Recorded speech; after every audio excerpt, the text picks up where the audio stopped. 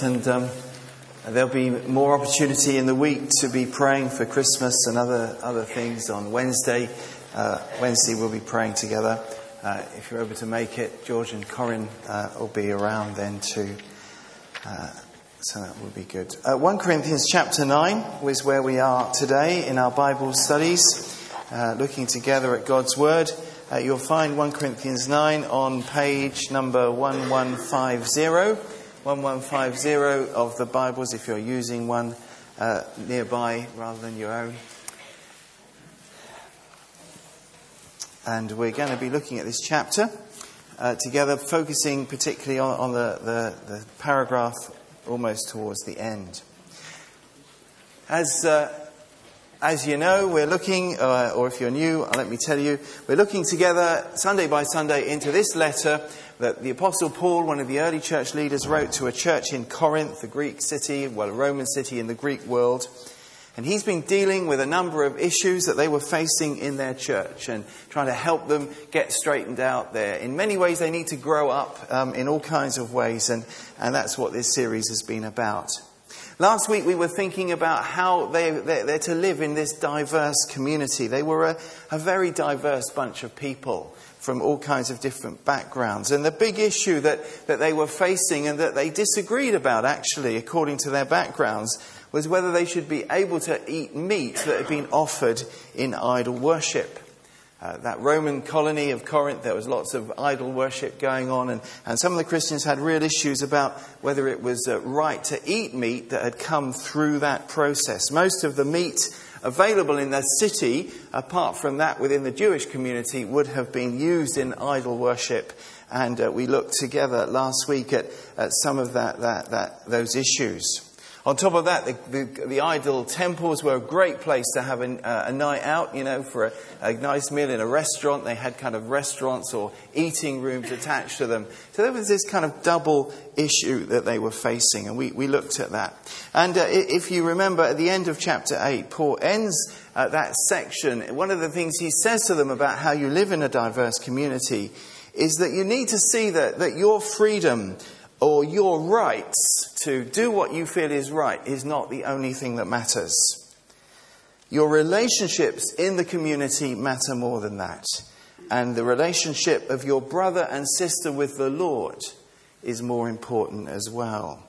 And he ends up saying that those things matter a lot more than your personal freedom to eat whatever you feel like eating with a good conscience. And Paul actually ends up at the end of chapter 8, and some of you were horrified to read this, I know, because some of us like meat and barbecues and whatnot. He even says that he'd willingly become a vegetarian if his eating meat of any kind would cause a fellow Christian to be doing something that their conscience told them was wrong. But from what we can tell, there's another problem that the Corinthians were dealing with that was affecting their relationship with Paul. Remember how a few weeks or even months ago we heard that big in the Corinthian culture was this idea that there were these celebrity orators. In the Roman Greek world, there was these big celebrities would come round and they'd be great at what was called declaiming or giving kind of complex talks, offering their services to be like an advocate for the city. And these people went round, they were like celebrities in today's culture. They charged big fees. They get people around them, they charge them a little bit for a little bit of wisdom, and then as you got involved, you got a little bit more involved, they started upping the price, and the money kind of was coming into them. And that was kind of normal in their culture, and the Corinthians were beginning to think about their Christian leaders in that kind of way. Do you remember? And so they were dividing up around their favourite leaders and their favourite speakers and whatnot. Paul wasn't like that. He did everything he did as a Christian leader and as a teacher for free. He didn't charge anything. In fact, he worked all the time. He did a job. He was a leather worker or a tent maker. And so you can think about the Corinthians thinking, how can we take this man who's like our leader, our apostle, our teacher, how can we take him seriously? He doesn't charge anything. Is he really a genuine apostle? Is Is it really possible? So he answers them in the first half of this chapter. And I'm going to read it through to make a few comments as we go, because I don't want to spend much time on this. But I think it's important we do read it, because the Bible says the public reading of Scripture is important, it's good for us. And so we'll read it through, see what he says to them. So you've got the background, they're thinking, is he genuine? Can we really treat him with respect? How come he charges nothing when even the non-Christian orators charge us a fortune? Well, this is how he goes. Am I not free? Remember, he was talking last week about how you used your freedom. Now he's saying of himself, am I not free? Am I not an apostle? Have I not seen Jesus our Lord? Are you not the result of my work in the Lord?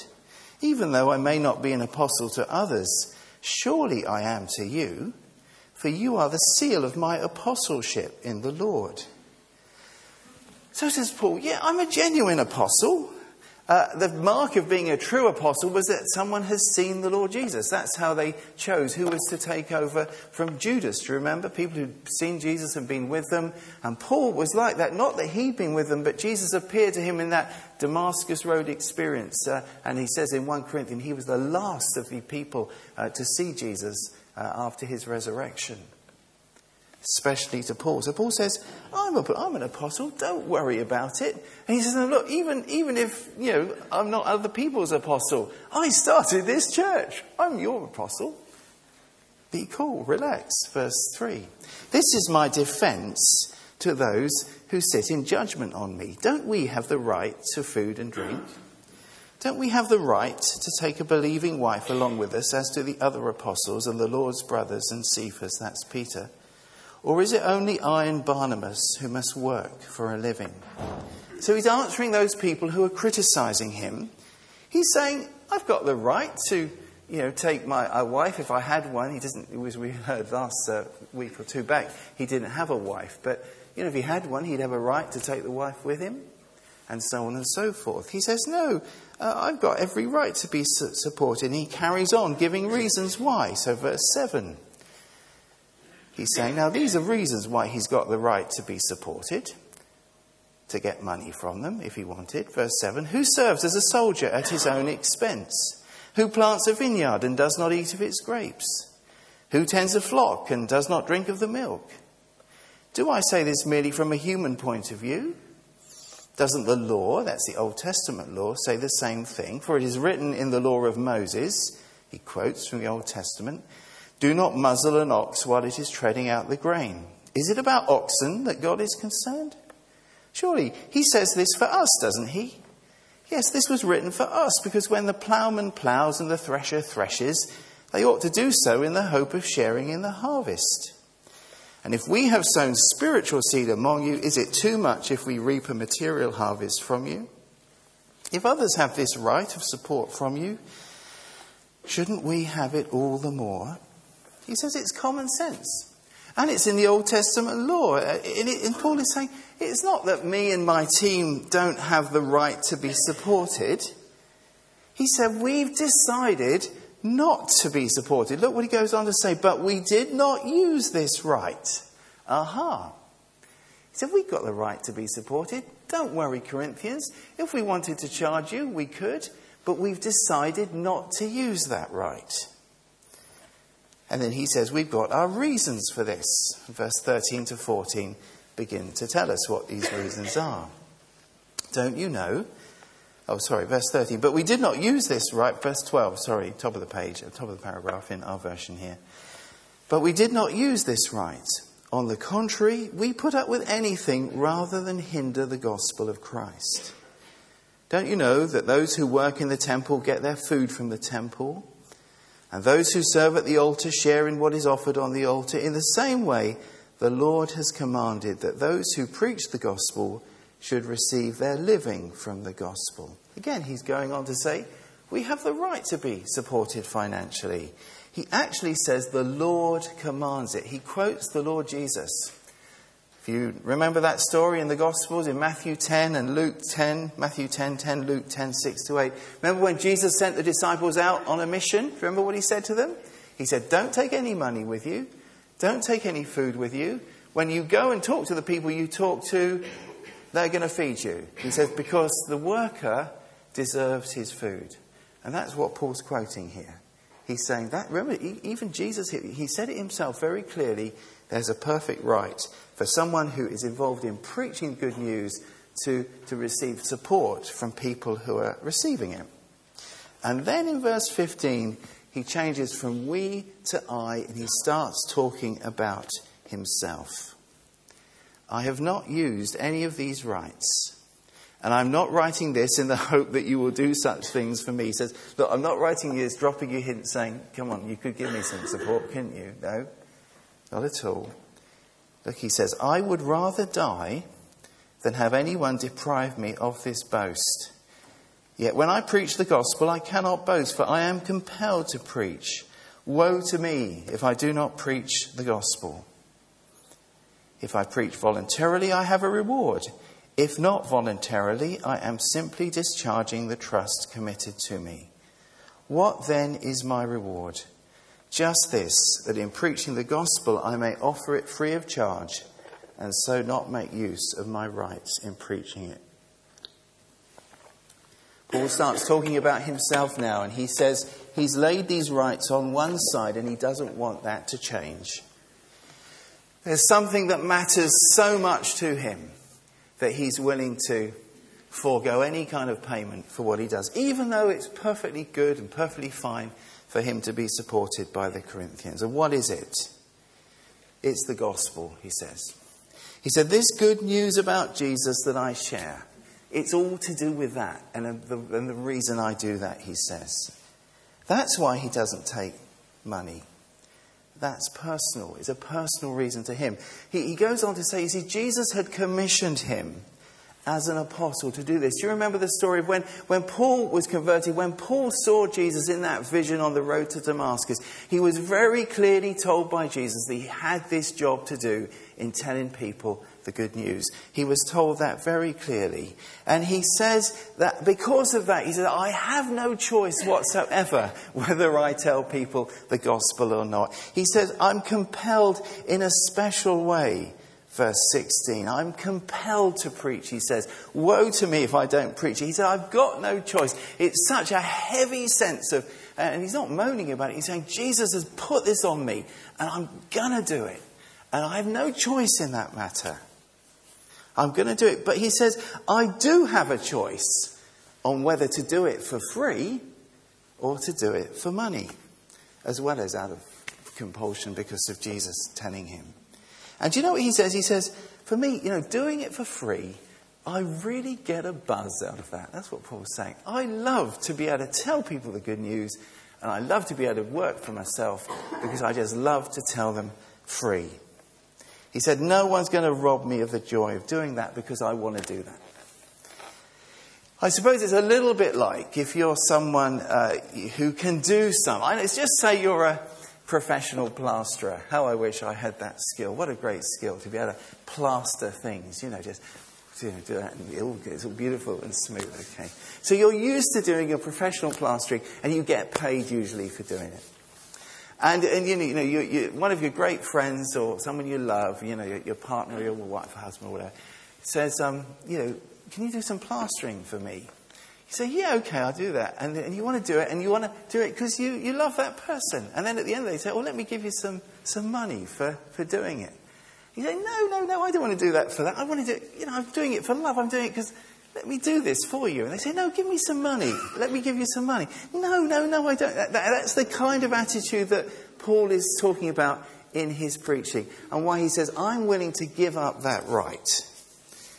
Okay? I think that was unique, actually, to Paul in his apostolic ministry. Now, I know when I was younger, I used to read these verses and think, we're all compelled in the same way as Paul was to preach like that. And I'm not sure that that's true now. Some of us, if we've got that calling as evangelists upon us, some of us are compelled to do certain things.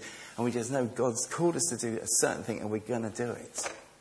But I think that was generally unique to Paul.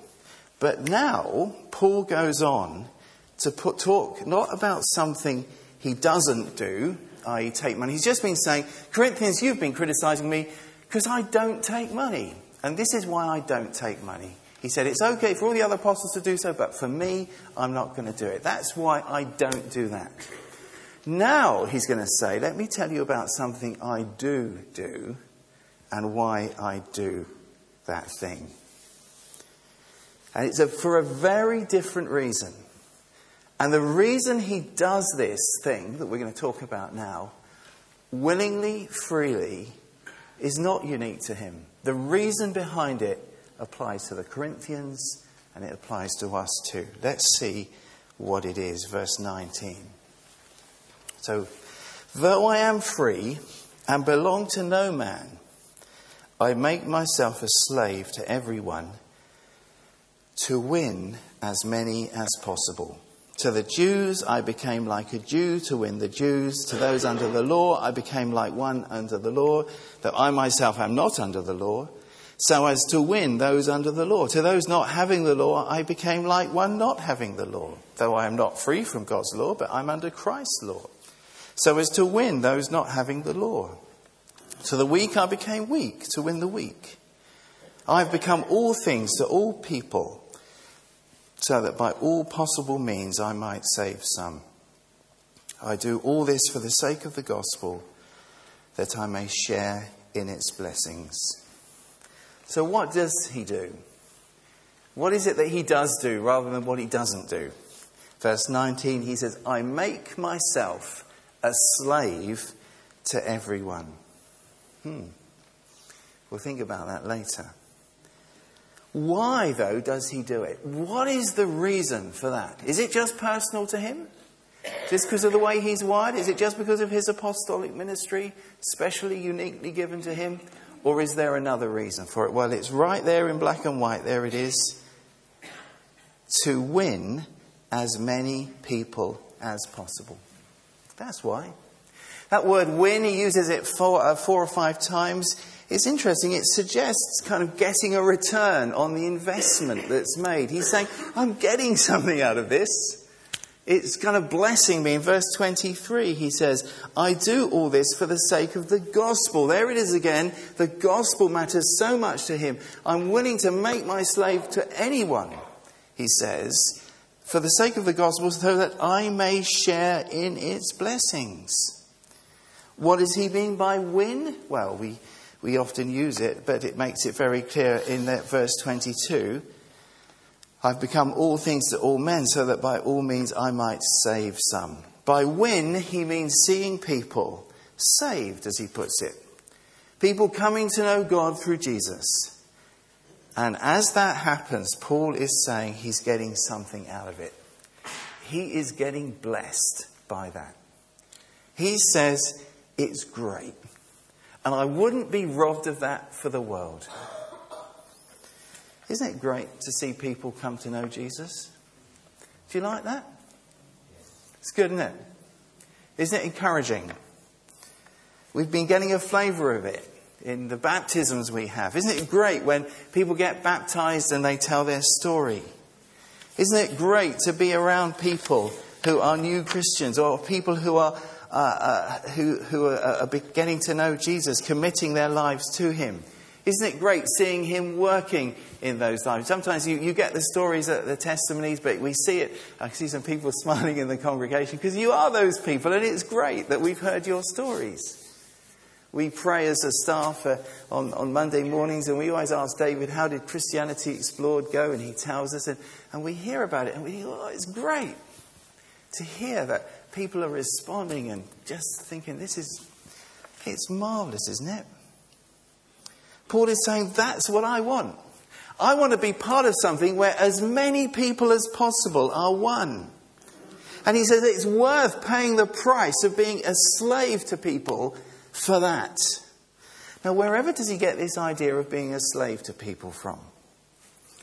Let me remind you of a verse. Who said, the Son of Man came not to be served, but to serve and to give his life a ransom for many? Who said that? Jesus.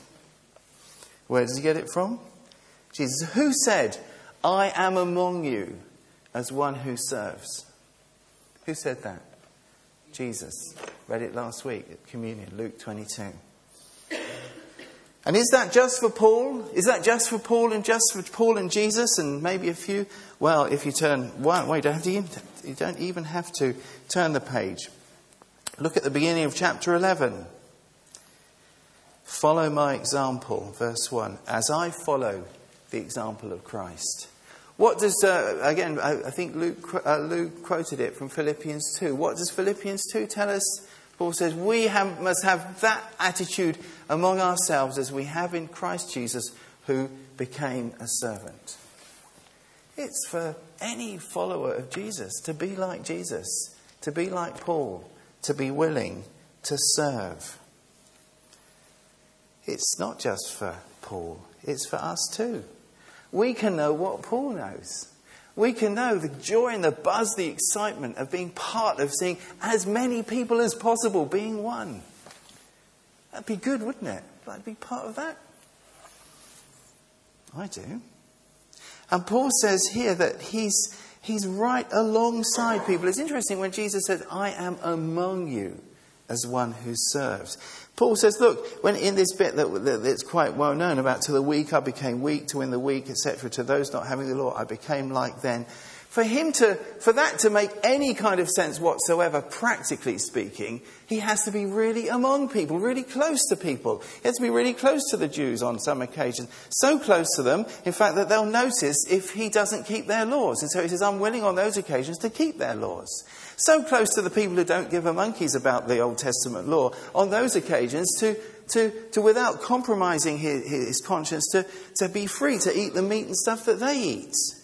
He's got to be among them close for that to make any kind of sense whatsoever, doesn't he?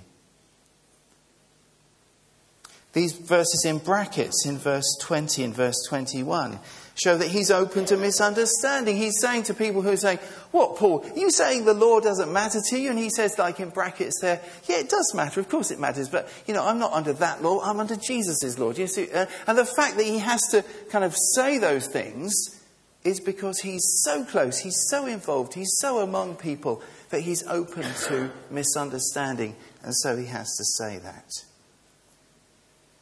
And who is he serving?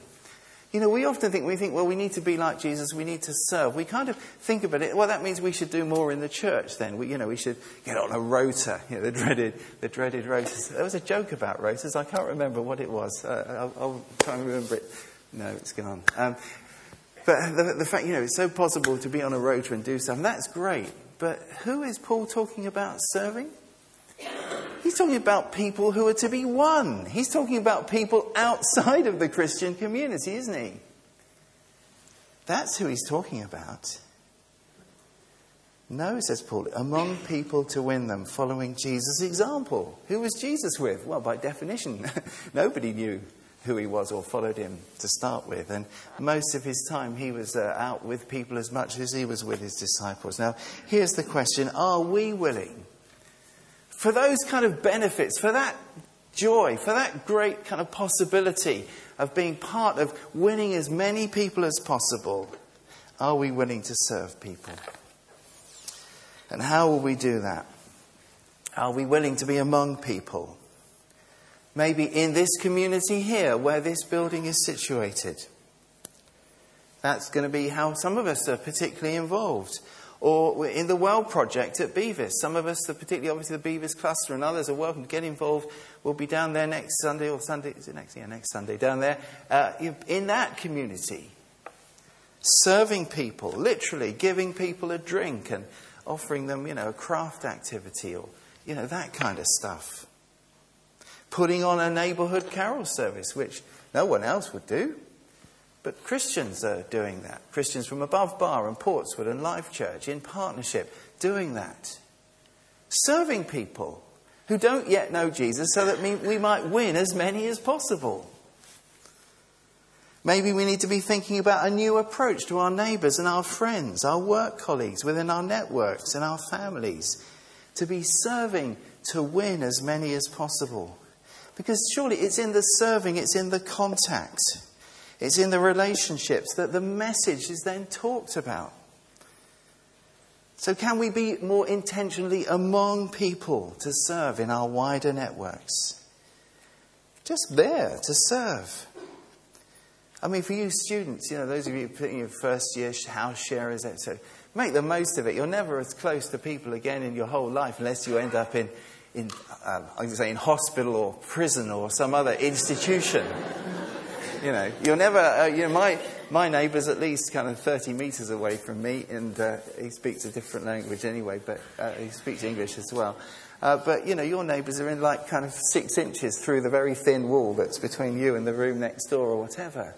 Among people. And I know that some of you are having great times with stuff that's going on through that. So we could learn a lot from you student guys. But being among people, willing to serve, to pay the price, to be a servant in loving and caring and sharing with people, to win as many as possible. Now, we're kind of segueing into the next part of our time, into the forum here. But as elders, we're realising that there are ways in which we as a church community can really serve the people in this community here and in the Bevis community. Through the way we use the building. Now, the building's not the end of anything, but the way we can use it is the key thing. Through the community projects. You've heard about the well and so on. And that's why we want to change this building, not just so that it's nice for us, but so that it could be used within this community as a resource. And we've got to work that out.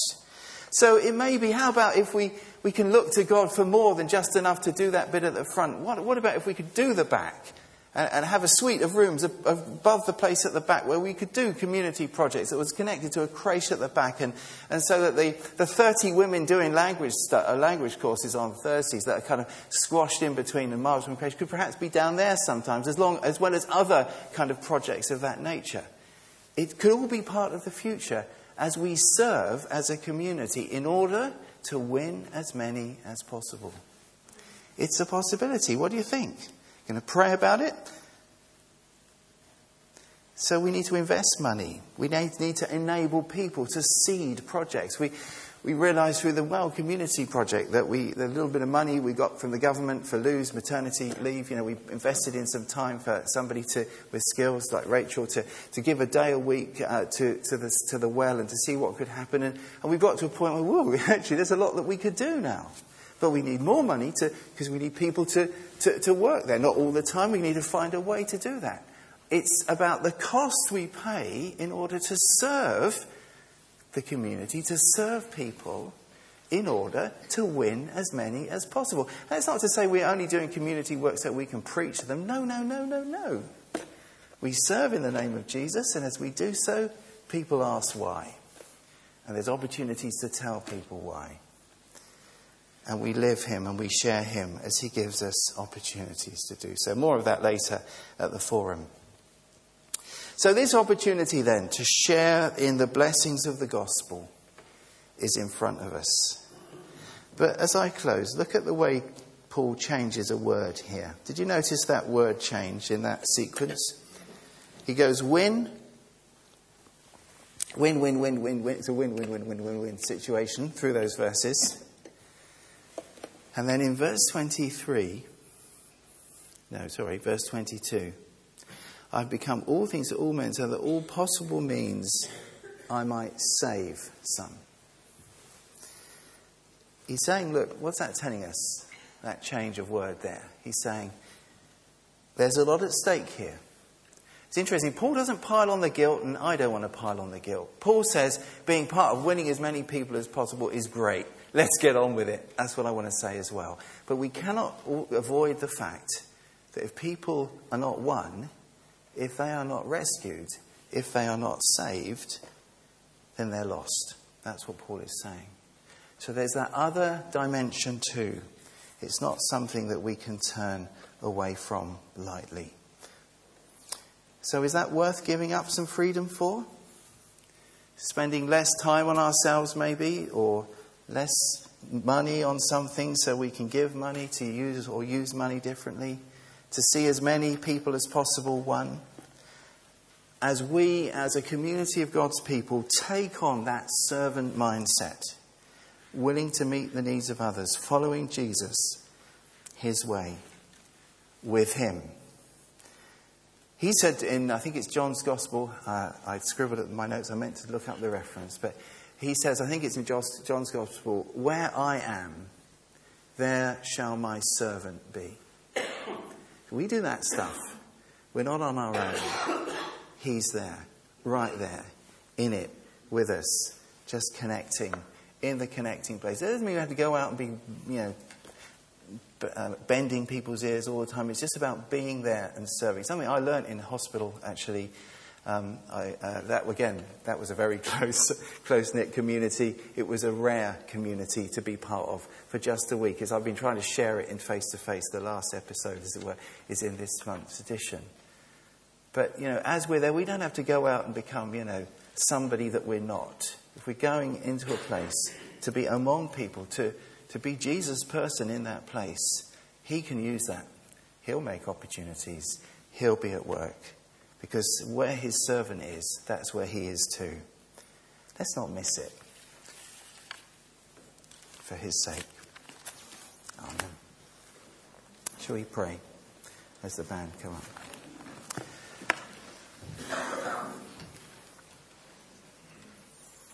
Father, we thank you for the Apostle Paul. We thank you for his willingness to be so open about his own particular, unique kind of characteristics and calling from you. Thank you that he was willing to share his heart with the Corinthians, and it's touched us. We thank you too, Lord, that as he was able to say to them, to imitate him as he imitates the Lord Jesus. We want to say, Father, we want to be imitators of Jesus. We want to be like him. And we pray, Lord, that you would teach us what it means, just maybe in small steps to start with, to be servants, to be slaves to people, to serve people, so that we may see as many people one as possible. Lord, would you do it, please? Would you do it through us with all our kind of weird vulnerabilities and other stuff that we carry with us? Lord, would you just take us and make us into a community of Jesus, the servant king, and a community that serves. And through our service and our speaking, our sharing the good news, we pray that many, many people in this city and beyond may be saved for his glory. Amen.